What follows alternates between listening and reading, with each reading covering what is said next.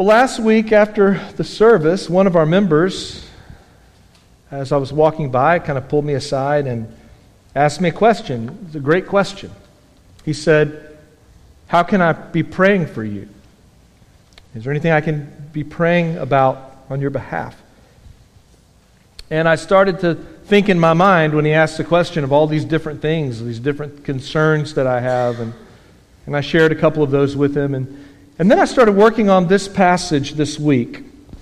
And as I was working on this passage,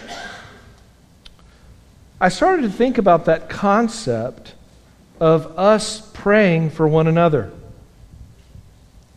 And really, what an amazing privilege it is that we have to pray for one another. What a privilege to carry everything to God in prayer. To lift one another up. To love each other in that way where we might go before our Creator and our Savior and our Sustainer, our Heavenly Father, and bring areas of concern to Him on behalf of others. Have you ever considered what an amazing privilege that is? In our text this morning, we have a prayer written by Paul in this letter to Colossians, this little church in a little city that really was of no consequence, and nobody probably would even really know about it if it were not for this letter written to the church there in the ancient world. And this prayer of Paul in verses 9 through 14 of chapter 1 is called an intercessory prayer. Intercessory prayer. Now, at my home church, where I grew up at First Baptist Euless, there was an intercessory prayer room, 24/7. And so it was this room where people could come in and out of it from the outside of the building. There was also a way you could get into it from a hallway, and it would be marked, Intercessory Prayer Room, 24/7. And sometimes we would see people going in and out of there. And whenever we would walk by the intercessory prayer room, there were signs that said, "Quiet, Intercessory Prayer Room, 24/7. And I always wondered, what's going on behind that door? It seemed like this magical type of prayer that the really spiritual people would do behind this door in this tucked away place off on the corner of the church. Is this really just for the most dedicated Christians in the room? Who are those people? How do you identify an intercessory prayer? All these questions I had as a child, you know. And you might be wondering when I say that word over and over again, intercessory, what does that mean? And you know what? It's so simple. All intercessory prayer is when you pray on behalf of somebody else. It's when you pray for one another. Something Jesus is said to do for us. In Hebrews chapter 25, it says He lives to ever make intercession for us. Jesus stands on our behalf before the Father and He says, "See my wounds, see the sacrifice, see my blood. I've paid the price so that your wrath no longer is upon these children. I've taken the wrath that they might be forgiven." Jesus interceded for us on the cross, didn't He? Who should have been there? We should have been there, but Jesus stood in between, and He made intercession for us. But when we intercessory pray, what should we say? We're all called to pray for one another and lift one another up and love one another. Surely loving one another would mean we pray for one another. But what do we say? How should I pray for you? How should I have answered that question? How should you pray for me? How can I pray for you? Let's look at our text and see if we can learn how to pray for one another by looking at this prayer, which was inspired by the Holy Spirit. This prayer, it's in Colossians chapter 1, verses 9 through 14. It teaches us a few things. It teaches us we can know God. It teaches us we can know His will, and that we can have the power to do His will, but only by His might, not our own. So the big idea of the sermon, what the sermon is about, what you should walk out whistling is this. We can know God, we can know His will, and we can have the power to do His will and accomplish it, but only by His might, not by our might. So let's break it down. First, in verse 9, we see an example of continuous prayer. Look at the first part of verse 9. And you're going to see where Paul says in here the words not ceased, not stopped, something like that. You can underline that. And so from the day we heard, from the day that Paul and his associates heard of the faith of the Colossians, that they had put their faith and trust in Jesus Christ, he says, we have not ceased to pray for you. So they didn't stop. They were continuing to pray, continual prayer. Should we be dedicated to pray all the time? Should we? Yes. But do you struggle to pray all the time? The answer is yes, you do. Okay, you can be honest in church. It's a good thing to do. What are the two hardest things for Christians to do? To pray and to read our Bibles. Is that not the truth? When you say, if you were going to improve in an area as a believer, what you really want to do, and if you were going to have the disciplines that you know you need to have as a believer, the number 2 on the top of all of our lists would be, first, I want to be in the Word. Secondly, I want to be more devoted to prayer. Now, why are those two things so hard? Because if we were devoted to Scripture reading and prayer, individually, as a church, if this is where our heart is, we're going to change, we're going to grow, we're going to mature.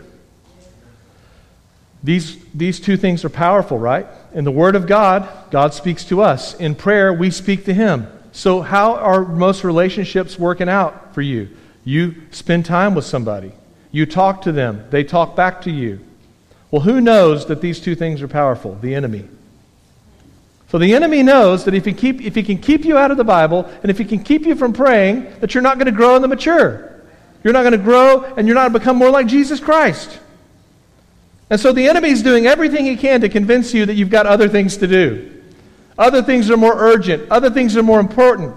Because if you actually prayed and read your Bible, if we would commit ourselves to doing this, to be people of the Word, to be people of prayer, there's no telling what kind of power would be unleashed by the Holy Spirit. Because the Holy Spirit uses these things to form us and shape us to be more like Jesus Christ. So what are we committed to do every time we gather here at church? Notice what we've done today. We've spent time studying God's Word. We've spent time praying. That's basically what we do here in church. We get in the Word, we fellowship with one another, we fellowship with God. And how often do we do this? 52 weeks a year. We're regular, we're consistent, without ceasing. We have a midweek prayer meeting. What do we do there? We read the Word and we pray. How often do we do this? Every week without ceasing. Now, it's sad that no more than 20 people show up. Here comes the guilt trip. Just be ready for it. I'm not trying to shame you. I'm not trying to shame you. But here's what I'm telling you. You and me are lazy in this area. Now, there may be a few of you that are very dedicated, and I'm sure most of you that have lived a long life can tell you that to build up those muscles of prayer, it takes a lot of work. And it's always going to be a struggle. We're lazy in this area. Our hearts and our flesh just naturally resists that desire and urge to pray. Have you ever been standing with someone and you've thought, I should pray for them right now? But something stops you. Maybe you don't know what to say. Maybe you think you might be embarrassed, or you might make them feel uncomfortable. Listen, the urge to pray for someone is never from the devil. That prompting is always coming from the Holy Spirit. But our flesh just resists it. And reading the Bible, we can read the internet, we can scroll through Facebook and read all sorts of things, but it's so hard for us just to read a few paragraphs of the Bible. So we're lazy in this area. This is very difficult for us. We're under attack in this area. But if you'll show up on Wednesday, I can guarantee you this. We'll spend 20 to 30 minutes reading the Bible. We'll spend 30 to 40 minutes in prayer. You'll sit there still before the Lord with brothers and sisters in Christ. You don't even have to pray out loud. Or if you need prayer, you can come to that meeting and the people there will be happy to pray for you. And there's people that come to that meeting and you say, I can't go to prayer meeting. The really great Christians are there. The people that really pray and say the best prayers are there. Why are they the people that say the best prayers? Because they've been coming to the meeting. And they've been coming week after week after week after week. They come to the meeting, and those muscles of prayer are built up. And there's accountability there because other people are there with you. Listen, the Christian life was never meant to be lived alone. It's not Marlboro Man out on the plains riding his horse all alone. You know, they say there's no such thing as Lone Ranger Christianity.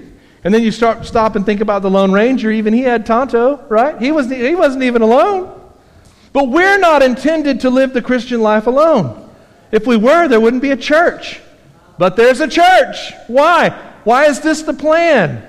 Because this is what we need to be sanctified. I need you, and you need me. And we're in these areas where we're weak.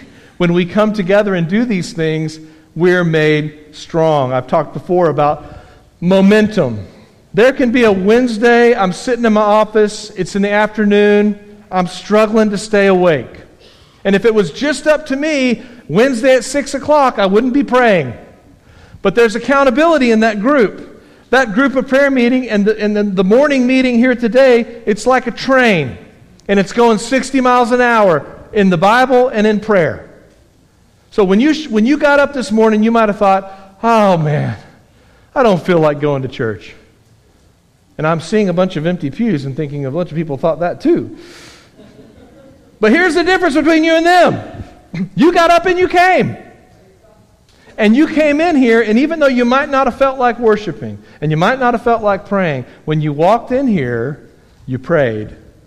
And you sang praises to God. And now you've opened up God's Word, and we're letting the Holy Spirit speak to us through His Word. And you didn't feel like it this morning, but right now you're on a train and it's going 80 miles an hour. To help you with these disciplines and the disciplines that we need, that are going to grow us into being more like Jesus Christ. So look at Paul says, there's an example there. Since we heard, we've not stopped praying. Secondly, we see a focus on knowledge. Look at verses 9 and 10. And you can underline those two words, knowledge. The word knowledge is used twice. And so from the day we heard of your faith, we've not ceased to pray for you, asking that you may be filled with the knowledge of His will. So here's what we're praying for, that you would be filled with the knowledge of His will, underline knowledge, in all spiritual wisdom and understanding. So we're praying that you'll know His will, that you'll have wisdom, and you'll have understanding, so as to walk in a manner worthy of the Lord. What does that mean, to walk in a manner worthy of the Lord? Okay. The word worthy, the Greek word there, axios, is the idea of scales. And it's the idea that if you put a heavy weight on one side of the scale, what happens to the other side? It goes up like this, doesn't it? There's no weight on it. And so it's saying that you take an equal weight and you set the equal weight on the scale and it balances it out. How heavy and weighty is what Christ has done for us? It's heavy, right? And so your life should also carry that heaviness. Your life should also be a serious testimony to the weightiness of what Jesus Christ has done. You live a life that shows the value of Christ and His sacrifice. And how do you do that? Because you know God's will and you do it. Because you're just demonstrating wisdom that comes from the Spirit. And you're showing that you have an understanding that the world doesn't have. So you're walking in a manner worthy of our Lord, fully pleasing to Him. How do we please God in the way that we live? There's a famous quote from an Olympic sprinter named Eric Liddell. Maybe some of you remember in the 1980s there was a very popular movie that came out called Chariots of Fire. And we all know the song to Chariots of Fire when we hear it, but that movie was about an Olympic sprinter who ran and won a gold medal in an event that was not even his event at the 1924 Paris Olympics. His name was Eric Liddell. He went on to become a missionary in China and died in an internment camp there in China. He was a missionary. The Japanese were running a camp, and he died there in the camp. I think his appendix ruptured, and he passed away. But there was a quote that Eric Liddell said that's very famous, probably one of the most famous things that he said about his running and his sprinting. He said, "God made me fast, and when I run, I feel His pleasure." Now, you're familiar with that quote from Eric Liddell. Well, how can we feel His pleasure? Certainly I can't feel His pleasure when I run because it hurts too much and I'm very slow. But when we are living according to the way the Lord has made us. Okay, Eric Liddell says, God made me fast. One of the gifts that He gave me is I can outrun all the other guys. Well, how has God made you? How has God made you? Well, because of what Jesus Christ has done, He's made us holy. He's made us pleasing to Him. He's given us a new nature that loves His Word, that loves His will.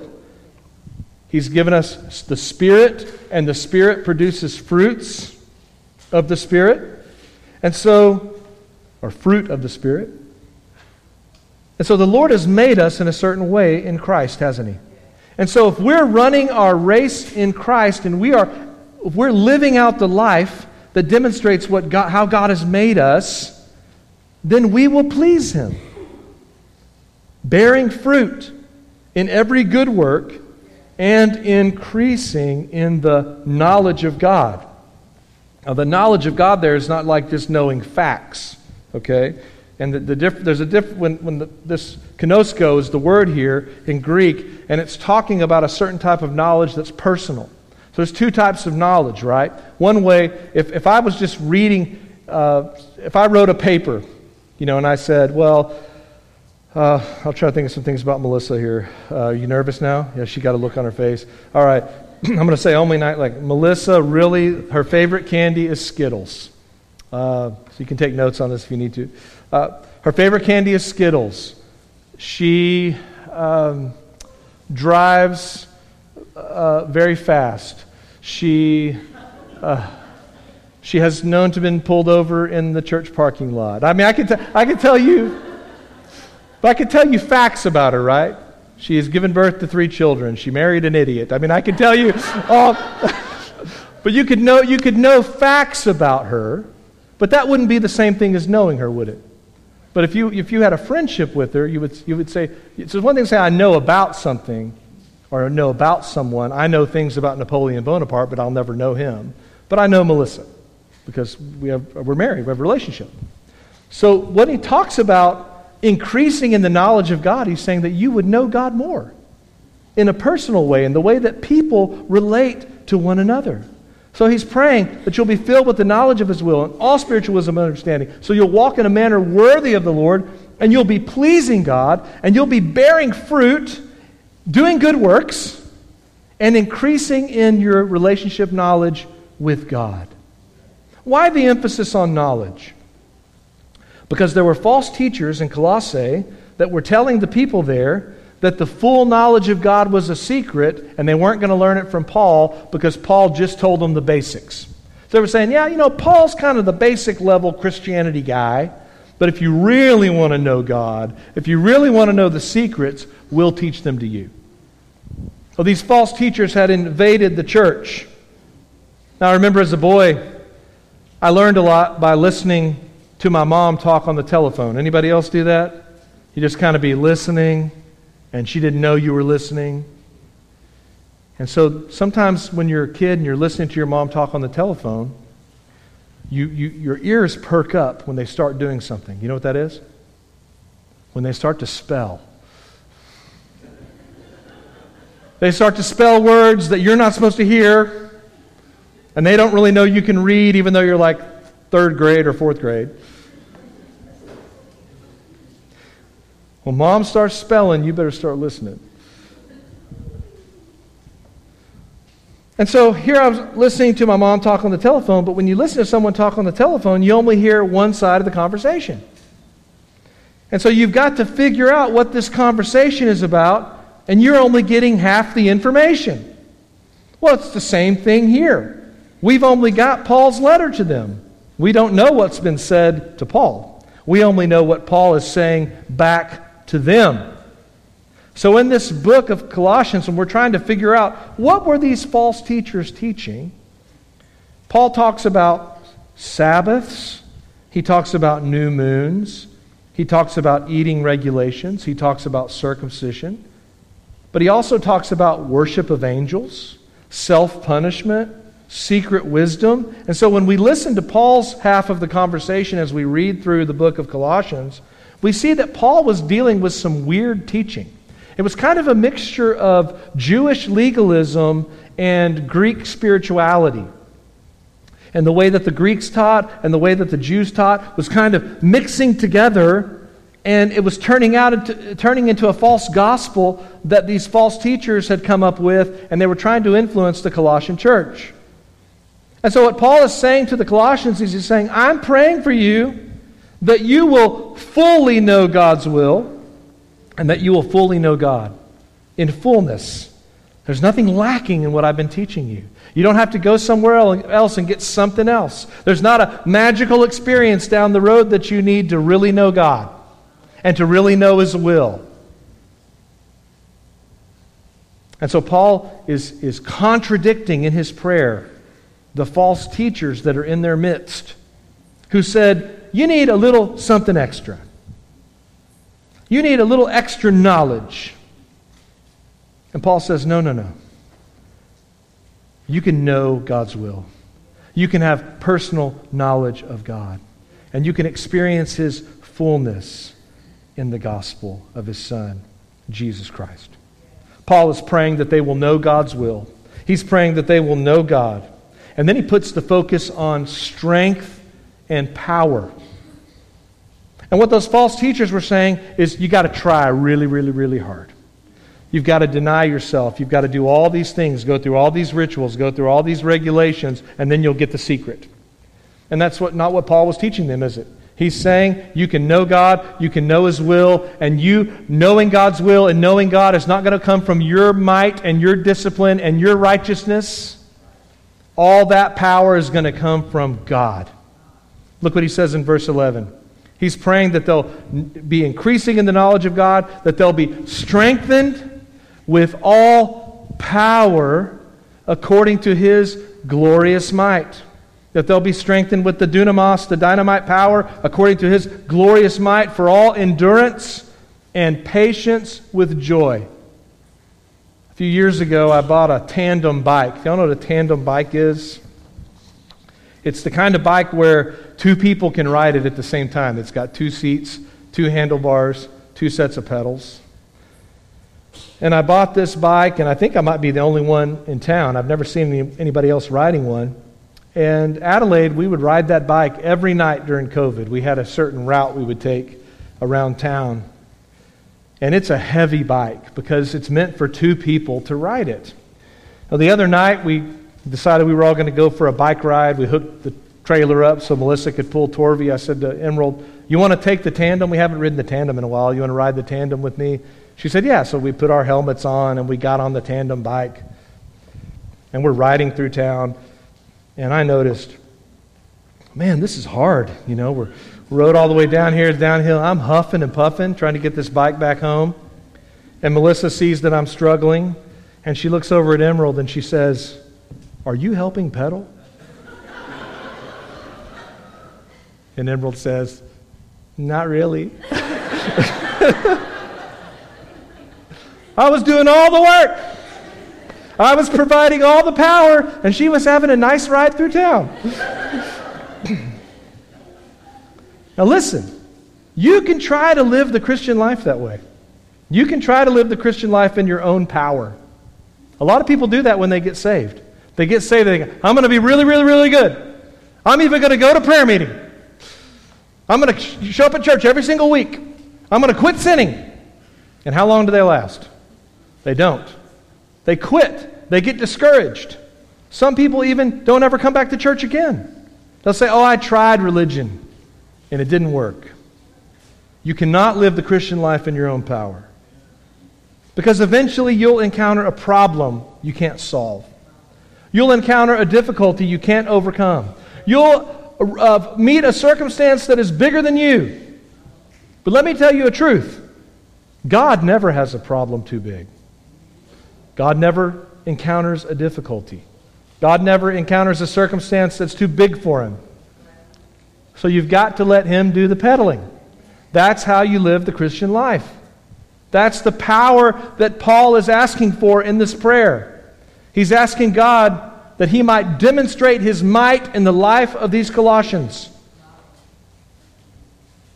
That they might have power according to his power. So they won't quit. So they'll endure. So they'll be patient. And so they'll have joy. I mean, look there at verse 11 and underline those words. Don't you want those words?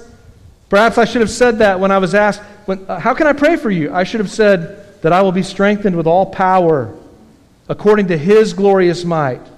That I will endure because I'm a quitter. That I'll be patient because I'm impatient. And I'll have joy because sometimes I'm sour. Okay, a lot of times.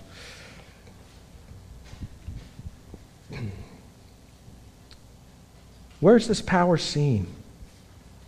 It's seen when our lives change.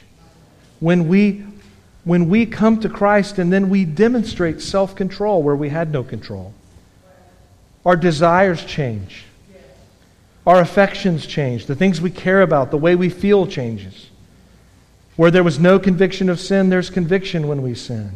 A changed life is a life of repentance over and over and over again.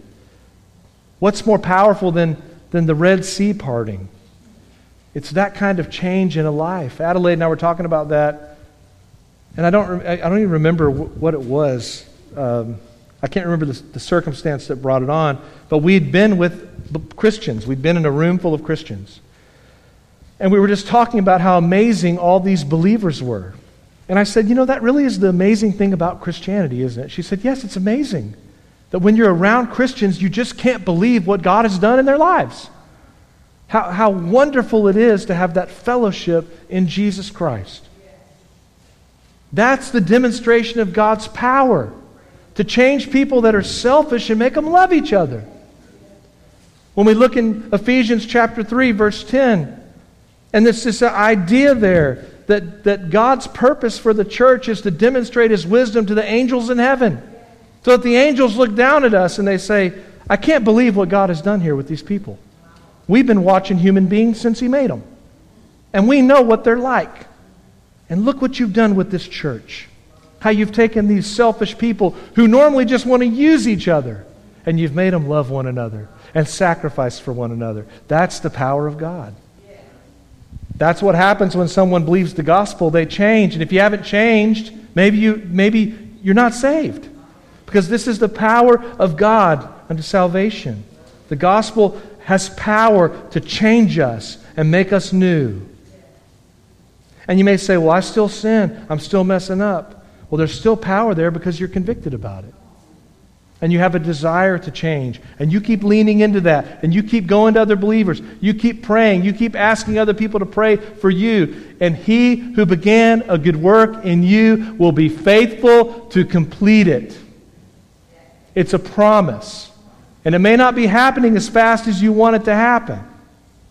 We were in that forest a couple of weeks ago at that wedding and seeing those massive redwood trees.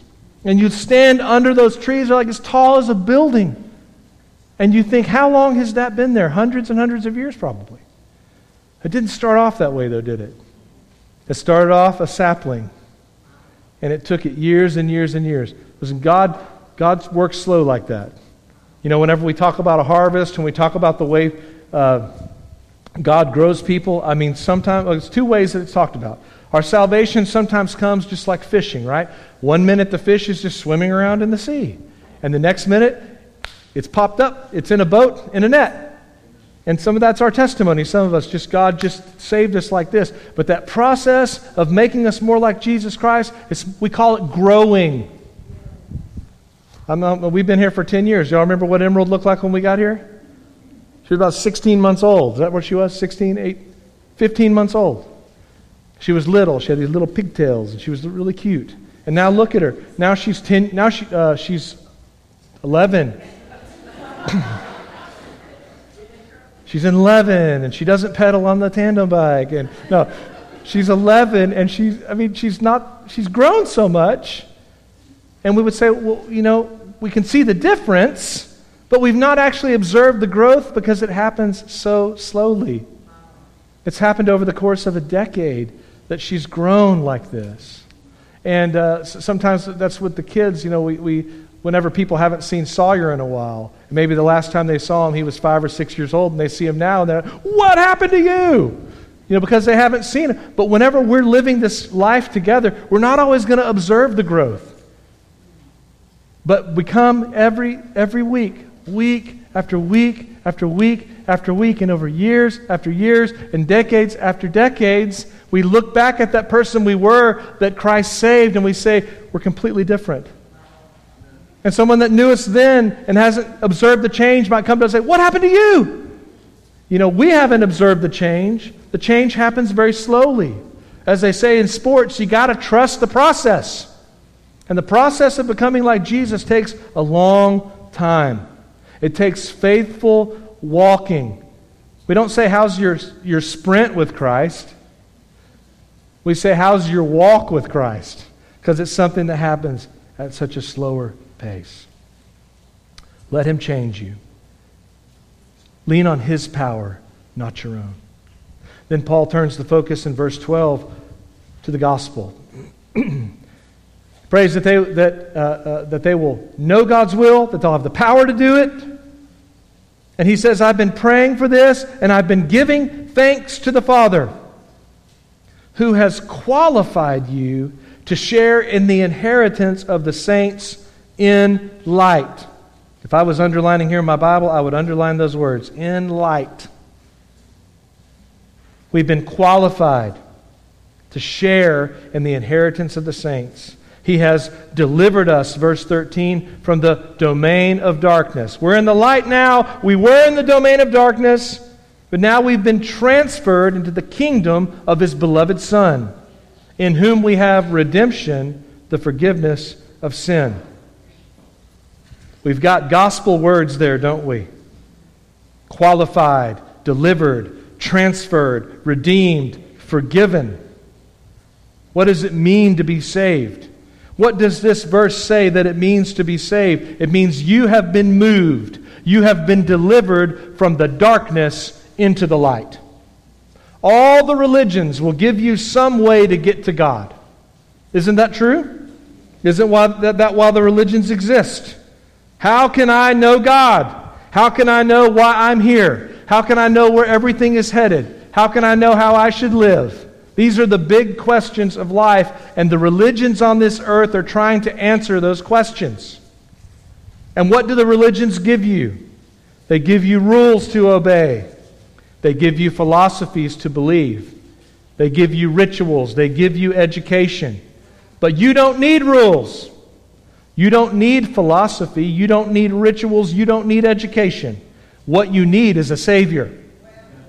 You need to be delivered from the domain of darkness into the kingdom of Jesus Christ. And all those rules and rituals and education, some of those are good things, but they don't save you.